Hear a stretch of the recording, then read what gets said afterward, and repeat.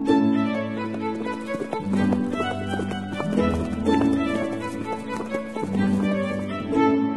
listening to Nick Luck Daily.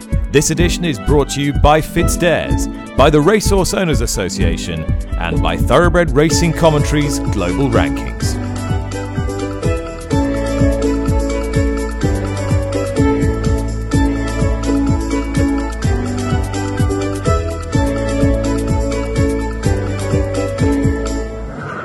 Good morning, welcome to the show. Thanks for listening once again. It is Thursday, the 24th of March. I'm coming to you from Dubai, where I am getting ready for the Dubai World Cup of 2022. Later in the show, you'll be hearing from William Haggis, who is peppering this fixture with a stronger contingent than ever before. He's got some really interesting runners across all the feature races. He also happens to have the favourite and two further fancied runners for a race in which he's done extremely well in the past. The Lincoln, which takes place at Doncaster on Saturday, ground tightening up all the time with the very clement weather at home.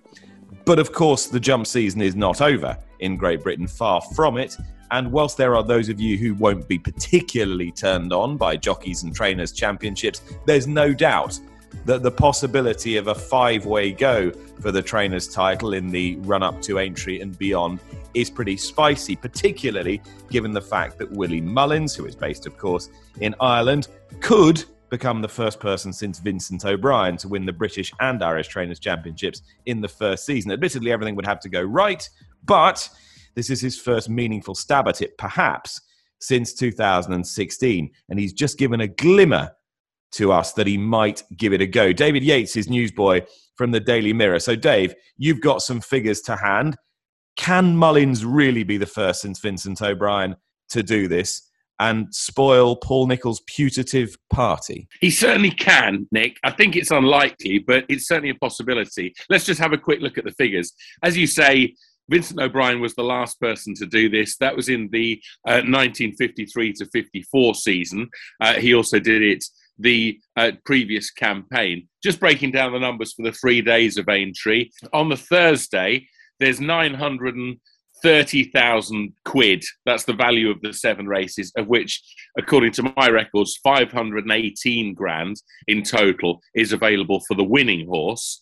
Friday, 845 grand total for the 7 races, and 472 grand available for the 7 winning horses. And then, of course, on Saturday it goes up. It's 1,695 grand that's available, and it is 890,000 quid. Obviously, that involves the national, which is worth £1 million, and it's 500 big ones to the winner. So, just looking at the figures as they stand, Paul Nicholls has 2,133,664 quid on the board. That compares with Willie Mullins' 1,569,890. That's a gap of 563,774. But as you can tell from the figures that I've read out, then certainly the winners' tallies, you're looking at about, 1.6, 1.7 million quid to the winner, and substantially more if you're, as Willie Mullins is apt to do, train not the winner but the placed horses as well. So it's certainly a possibility. As we know, when we get to this time of the season, much depends on the outcome of the Randox Grand National. Dave, interestingly, Aintree this year might be of even more heightened significance in this regard because it comes after the valuable racing at Ayr the previous week, which is very unusual. So it's not as though there are quite as many goodies beyond Aintree up to the finale at Sandown as there would be in a normal year. No, that's very true. As you mentioned, just the runners in the Grand National, Highland Hunter for Paul Nicholls, and there are 4 for Willie Mullins: Burrows Saint, Brahma Bull, Augusta Gold, and Class Conti, of which Burrows Saint would be much the strongest fancied of that quartet. I mean, the other thing that one should mention with this, and as you say, Willie Mullins had a lead after Cheltenham and then couldn't quite clinch the title. Nicholls, one of Nicholls' great strengths, isn't it, is the placement of his horses, and we revisit this every year. in the closing stages of the campaign. He's got those often in the past few years, those sort of slightly second tier chasers and hurdlers particularly chasers, that he manages to get some decent pots with. And so it's unlikely, but certainly looking at the figures, it's a possibility that Mullins could do it. And what's the gap between 1954 and 2022? Is it 68 years? So we might have our first Irish winner of the Jumps Trainers Championship in that time. And it just sort of leads me on to a point that was made earlier this week, which is that Britain shouldn't be frightened of Ireland per se in terms of hoovering up all the best horses, owners, staff, etc. It should simply be frightened of Willie Mullins. Well, yeah, I mean, there was a good piece by Chris Cook on the Racing Post website, the Front Runner, the other day, when he was expressing concerns, as I've certainly expressed, about how good this is for jump racing, and that with 10 of the 28 races at Cheltenham going to Closutton, then inevitably people look to improve. So you'll be looking at 12, and then maybe in the not too distant future, 14, half of the 28 races. But yeah, it looks that way, doesn't it? I mean, it would be a remarkable feat if Willie Mullins were to pull this off, and it would reignite, wouldn't it, the debate, if it is a debate, the discussion about the relative strengths of jump racing in Britain and Ireland. But as you say, we're not really talking about Ireland. We're talking about Closutton and the vast battalions that Willie Mullins has. With regard to Aintree, he makes no secret, and he said this, I think, after Vauban had won the Triumph Hurdle. We said, where will this horse go? And he said, well, normally I go to Punchestown with my horses from Cheltenham, and we're used to seeing a less strong representation from Closutton on Merseyside, but he's got so many of them these days, and he's got more than ever, that if he were inclined to go for some sort of policy switch and send a stronger team to Aintree, he must have the numbers, even the Willie Mullins second and third strings, you would think. If he were inclined to send some of those to Liverpool, they'd give the home team plenty to think about, and probably eat into that lead of, 563 grand that Paul Nicholls currently enjoys. Yeah, and don't forget there's a small matter of Nicky Henderson and Dan Skelton as well, who are between the two at the moment and will both be very well represented at Aintree. So it is boiling up into being a very interesting end to the jump season. But this weekend is very much all about the beginning of the flat at Doncaster, as it is about what's happening here in Dubai. Trainer William Haggis, who you would normally associate with sort of launching the flat turf season in the UK, and indeed he tries to do so again in the Lincoln, is here as well, because I would put it to you, William, this is arguably your strongest contingent for an international race day yet. You're properly throwing some darts at it. Oh, absolutely. We've never had...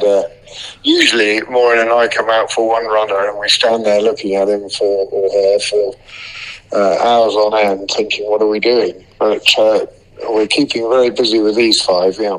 Was that a concerted strategy then? Did you sort of have a little battle plan in mind last autumn for this? Well, I did for Mahafeth and my Oberon. I hoped he would get in. And Alan Kerr was always coming here after the Arc if he could get here. And Dubai is owned by Dubai. And until the end of October, we'd never heard of Grocer Jack, so he's a bit of a new boy to us. But yeah, I mean, you look at the racing now worldwide, it's become, when I first started, the Arc de Triomphe was the end, essentially, in the Champion Stakes. But now we've races all over the world in the winter, in Japan and Hong Kong and Dubai and Saudi Arabia. So, it's the next stop for these horses is something like Royal Ascot. So that fits nicely. So why not have a go at a race as valuable as this, especially with the geldings, My Oberon and Dubai Honor. They're now chasing money. They've got no chance of doing anything else. And it struck me really that with horses like this, those are top class flat horses. Yes, sure, you want to give them a break in a cold British winter, but it's not as though you can go and turn them out in a field or anything, is it? Really? I mean, not at that time of year. Not really, but we've had a remarkably mild winter. Really, I mean, it's been extraordinary. When I left on Tuesday, it was 20 degrees. We're talking about the week after Cheltenham. It's extraordinary. So we're been blessed with the weather. I can't think of seeing snow. I was away for nearly 3 weeks over Christmas. There may have been some then, but I can't think of seeing snow at all. I mean, I can't. I know I've been in and out of the country, but I can't remember it. Horses that are really interesting at the weekend here in Dubai. First of all, I mean, Mahafeth. There were times last year he just looked all pace and class and style, didn't he? I mean, do you think this is the sort of test now? The Dubai Turf, 9 furlongs. Do you think you've got that distance absolutely spot on? Well, it'll be very interesting. We were talking about it this morning with Sheikh Hissa, Angus, and Richard, and I feel that. Just his last few races when he got up to this level, I felt he was always weak in the last bit. And, his last furlong at Ascot, in the Juddmonte and in the Sky Bet race, the last bit was his weakest. So I've been thinking about dropping him back in trip. This is a perfect fit, but he'll go back to a mile even. I think when he gets back to England. But 9 here on fastest ground should be ideal, I would think. It's quite a strong race of its type, isn't it? But he's right, isn't it? Yeah. I mean, I've looked for a while at these races in Dubai, the World Cup and the Shima and the Turf, thinking, I must have a crack at these. These don't look for the money, don't look so strong. Well, this year, I mean, the World Cup looks unbelievably strong as anywhere in the world. And the Shima has got 5 or 6 horses rated, 5 horses, I think, rated over 120.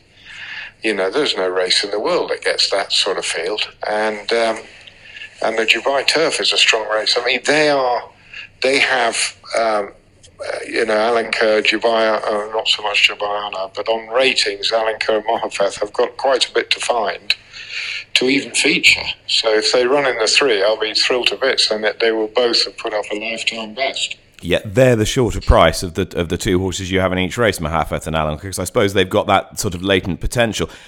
Alan Kerr looked really sharp when he made his winning comeback on the all-weather. Yeah. Did that surprise you at all, given what he looked last year?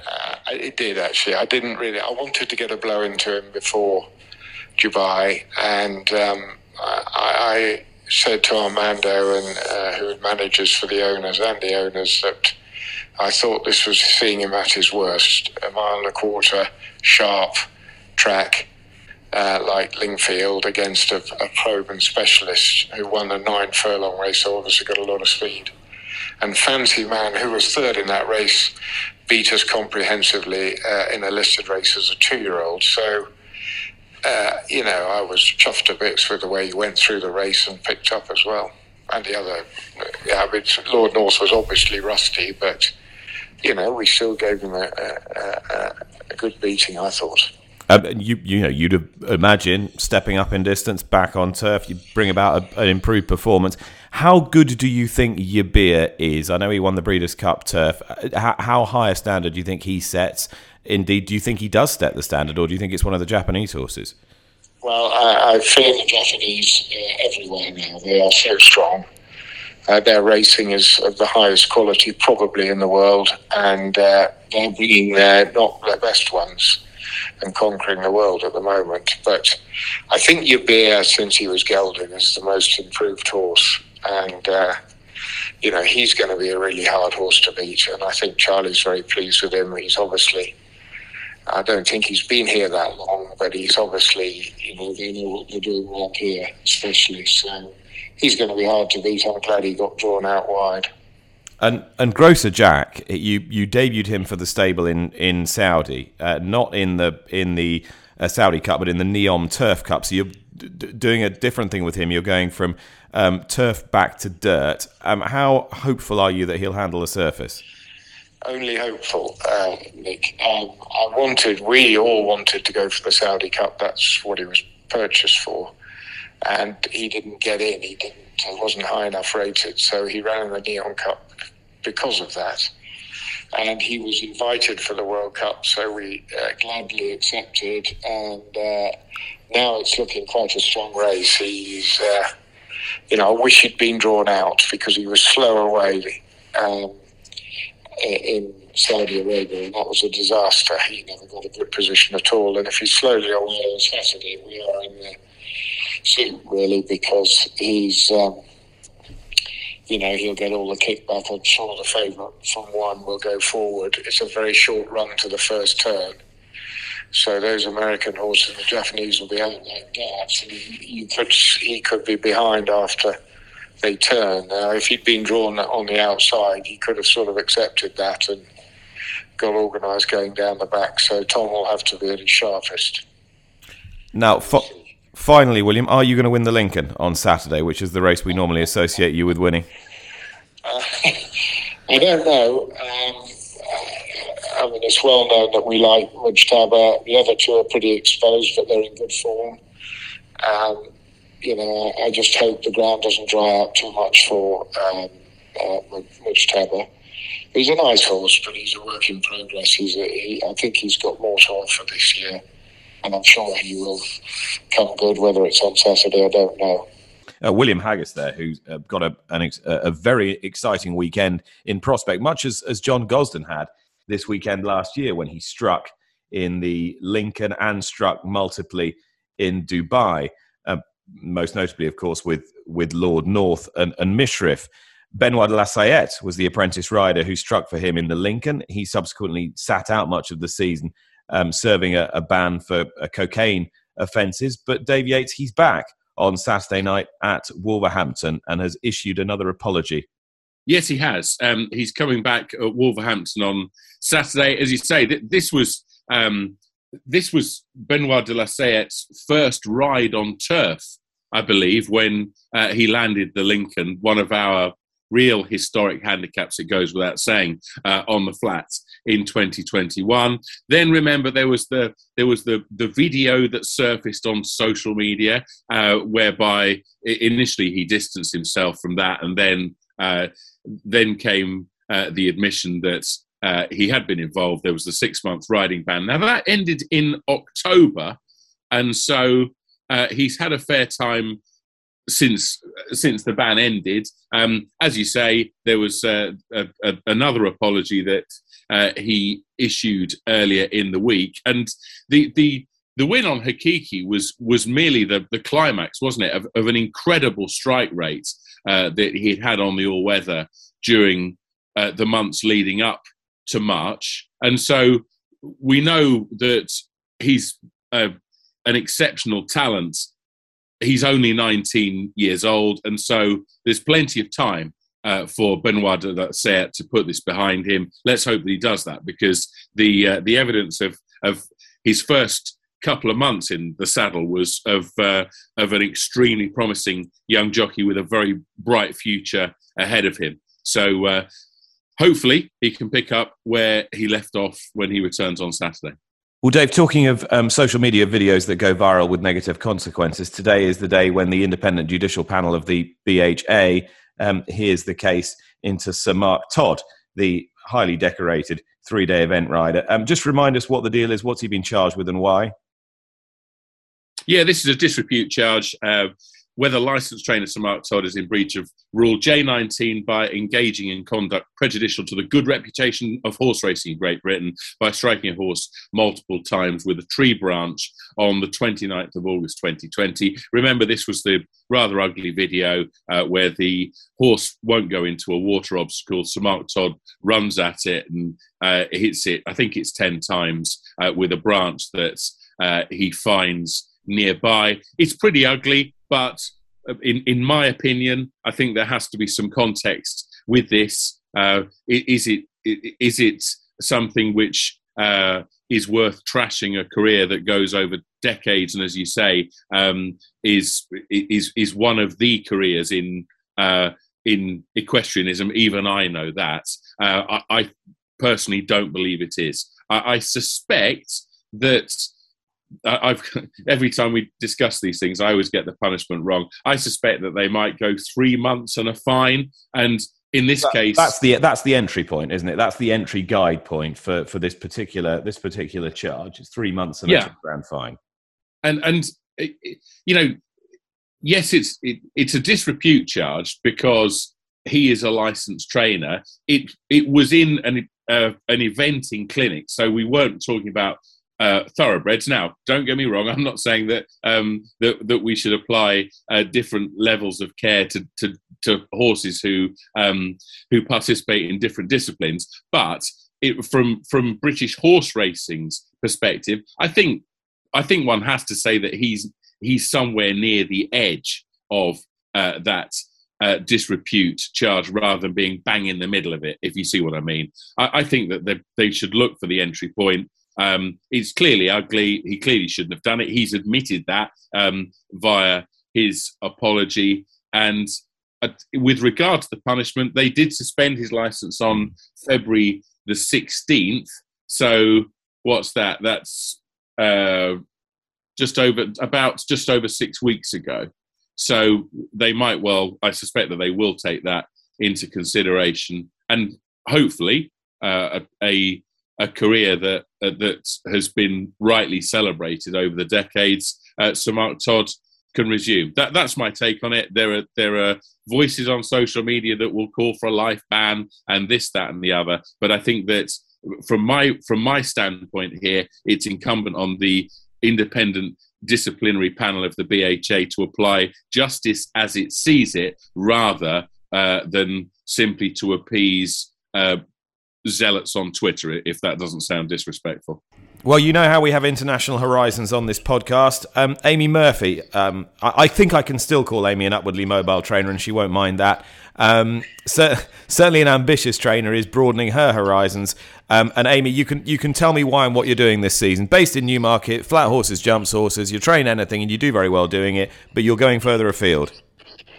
Yeah, very much so. So we have obviously had a bit of success in France in the time that we've been training, and in order to try and keep owners happy and keep money coming into the business, etc. We just decided that actually, I think we probably, rather than just trucking over there every sort of month, we probably need to try and attack it a bit more and have a bit more of a base there. Hence, having rented 15 boxes in La Malais, just on the outskirts of Chantilly, and taking on a temporary license with France Gallo between the months of April to July. So sort of, predominantly the start and the main bulk of the flat season. It sounds like an excellent idea. What kind of calibre of horse do you need to take over there to do well? Yeah, so we've taken a variation, everything from sort of horses to run in the conditions races, / sort of black type, right through to the claimers. We've done very well with horses in the claimers over there through the winter. A real bit of everything and a variation. And in terms of being based there rather than just shuttling backwards and forwards, is it more straightforward because of the constraints posed by Brexit? We're hearing how difficult it is to get horses to the continent now relative to how it was before. Yeah, exactly. I mean, it's currently roughly costing, if you're using your own transport, it's roughly costing about £1,500 per horse to get to on a return trip. Whereas beforehand it was pretty much half of that. It was basically your Eurotunnel and the diesel money with the staff expenses. Whereas now there's half of that 1,500 is simply paperwork costs and veterinary costs. So unless you're going to be paying that to go over and run once a month, it's actually, once the horses are out there, it's the same training fees wise as it would be in England. So if you can get half a dozen runs out of them in that time between the 1st of April and July, then they really could be making a good profit. So how are you going to divide your manpower? So obviously Lemos, my husband, and myself, Lemos could train in his own right, but we just do it under one banner. So between the two of us, we won't be seeing as much of each other as we would normally, because I think, predominantly we'll probably try and have one person there and one person here. Okay, and then you have a little team of people underneath you at each yard. Yeah, so my travelling head girl is going to be based out in France, so she'll run the French yard, and then nothing will really change in England. But basically, my people assistant and my travelling head girl are both, so two really good members of staff are going to be based out in France. I mean, I don't want us to lose you, but could this presage a wholesale move? It's certainly not in the thinking as of yet, but I mean, anything can happen. We're young, we're an ambitious team, and we want to get the best results for our owners. So, I was actually really surprised. I was a bit worried about telling my owners, but actually, it really shocked me as to how many of them were like, right, let's get on with it. Let's go. We're on board. So, I think everybody's as excited as we are to try and get the best results and money back for our owners. All the very best there to Amy Murphy with her trip to France. Travelling a little further afield and on a very, very important mission is former trainer Charlie Mann, who is with me now. Now, Charlie, you are coordinating an effort on behalf of horse racing to help in Ukraine. Just tell me what you're doing, who you're doing it with, and how you're doing it. Well, we're trying to get together between 10 and 20 horse boxes. We're taking supplies out to, it's humanitarian aid to the Ukrainians, basically, refugees. We're trying to get together as much stuff as we can. And we're also taking out feed for horses, horse feed, and veterinary equipment, medical supplies, tin food, you name it. But we're getting there anyway. A couple of weeks ago on the podcast, we sort of checked in with one of the sort of key players in the stud book in Ukraine, who was just telling us how he was starting to lose contact with a lot of the major stud farms and was worried about Russian occupation and was starting to get quite concerned about where some of these horses were. Have you got any clearer idea as to the sort of overall well-being of people in the sort of horse racing sector in Ukraine? We've got 3 Ukrainians. One of them is my ex-travelling head lad, Kirill. And we've got 2, James, who's at Charlie Hills, and they've got good contacts in Ukraine. So we've got drop-off points that we're going to, and we're in contact, or they're in contact with the people out there. And they move around a lot because of what's happening, obviously. So we won't know really where the drop-off points are until probably 2 days before we go. But we've got good contacts out there, yeah. I mean, obviously, this doesn't come without a significant level of personal risk. How are you sort of managing that, and sort of how are you sort of building your team to make sure that you can get in and out safely? Well, we've got James, obviously, is doing all the paperwork and helping us get the stuff through Calais. But it's I don't think there's too much risk involved. We're not going into Ukraine. We're going to the Polish border, Przejetska, and that means lots of people are doing it, so I don't think there's an awful lot of risk involved, but it means a lot to me, and I think of all the other people that are going, including Oisin Murphy, because it's all right contributing or donating, but I think if you do something yourself, your conscience is a lot more clearer, and I've got time on my hands, and I feel quite strongly about the whole thing, to be honest. Yeah, and Ashina said he's sort of got time on his hands at the moment. It's come at a good time for him. He's going to be your wingman, effectively, is he? He's going to be my wingman. I just hope he drives as well as he rides, but we will see. But Oisin's up for it, and yeah, it's great because we need people like him on board. It's good PR for racing, and hopefully it'll get us a few more donations. And we need donations, we need supplies, we need everything right now. But it's going the right way, and we've started a website, and we've got accounts organised with Weatherby's and things. So it's all going. All right, so how do we get involved? What do you want, first of all? Where do you want it? And how can we find out more about it? We've got a depot in Upper Lambourn. It's Rodan Farm. That's where we're putting all the supplies are going.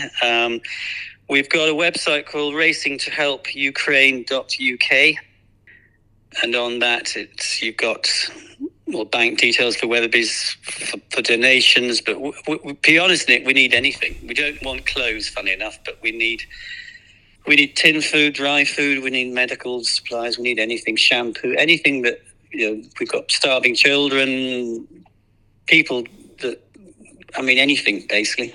Anything. We're in the early stages of doing this, and we even need contacts that we could either get the food from or buy from at, cost or whatever. But we need as much information as we can get, and we need to start sort of buying stuff or getting stuff next week, really. All right, Charlie, I wish you all the very best with it. Keep us posted, and we will give you as much help as we possibly can. Thanks a lot, Nick. All right, thanks to all my guests today. David Yates is still with me. And Dave, from me in Dubai to you at where today? Yeah, John Major country, Huntingdon, the 340, number 4 world trip, back to winning form over course and distance last time. That was on soft ground, but has won on quicker terrain, £5 higher here. I hope that Ollie Murphy's mare can follow up. 340 at Huntingdon, selection number 4 world trip, funnily enough. David, thank you very much. Thank you very much for listening as well. I hope you've enjoyed it. I'll be back again tomorrow. If you do enjoy this podcast, please do tell your friends. And if you've got a minute, give us a rating and a review on any of your podcast providers. That was Thursday, March the 24th. See you again tomorrow. Bye-bye.